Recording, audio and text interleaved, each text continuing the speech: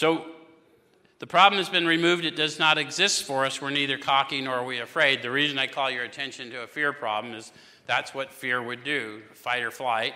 We're neither cocky nor afraid. I got nothing to do with it, so I got nothing to do with cocky. And I'm not afraid because I know who I am and whose I am, and right? Okay, unless I don't stay disciplined, and then I can go off the rails. Anyone else?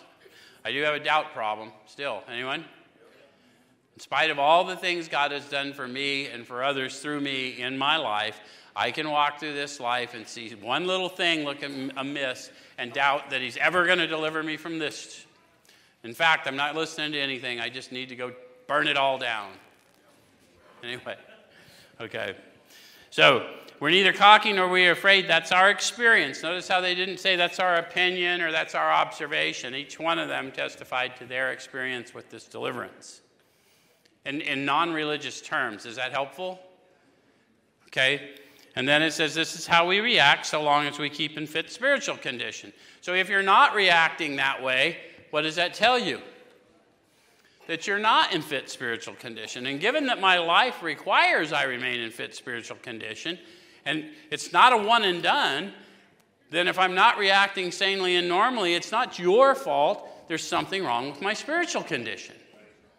Does it make sense? It makes our problems come home. Okay, so then they go on to tell us that experience. It's easy to let up on the spiritual program of action and rest on our laurels. So what are they warning us about? Past accomplishments aren't going to keep us fit. Well, and they're really teaching me to watch my thought life all day long as I go along, and I will suffer in my thought life if I don't discipline my thought life. So I can't afford to rest because my disciplines are what keeps me from attaching to things in the world that disturb me. How many of you have been disturbed today? Okay. So we're headed for trouble if we do, for alcohol's a subtle foe. How many of you have had some time in recovery and then just went off the rails? Okay, so they're talking to all of us, right? We got to remember, it's control that we're addicted to, not alcohol. That's a symptom of my control addiction. That's how I controlled my emotional nature.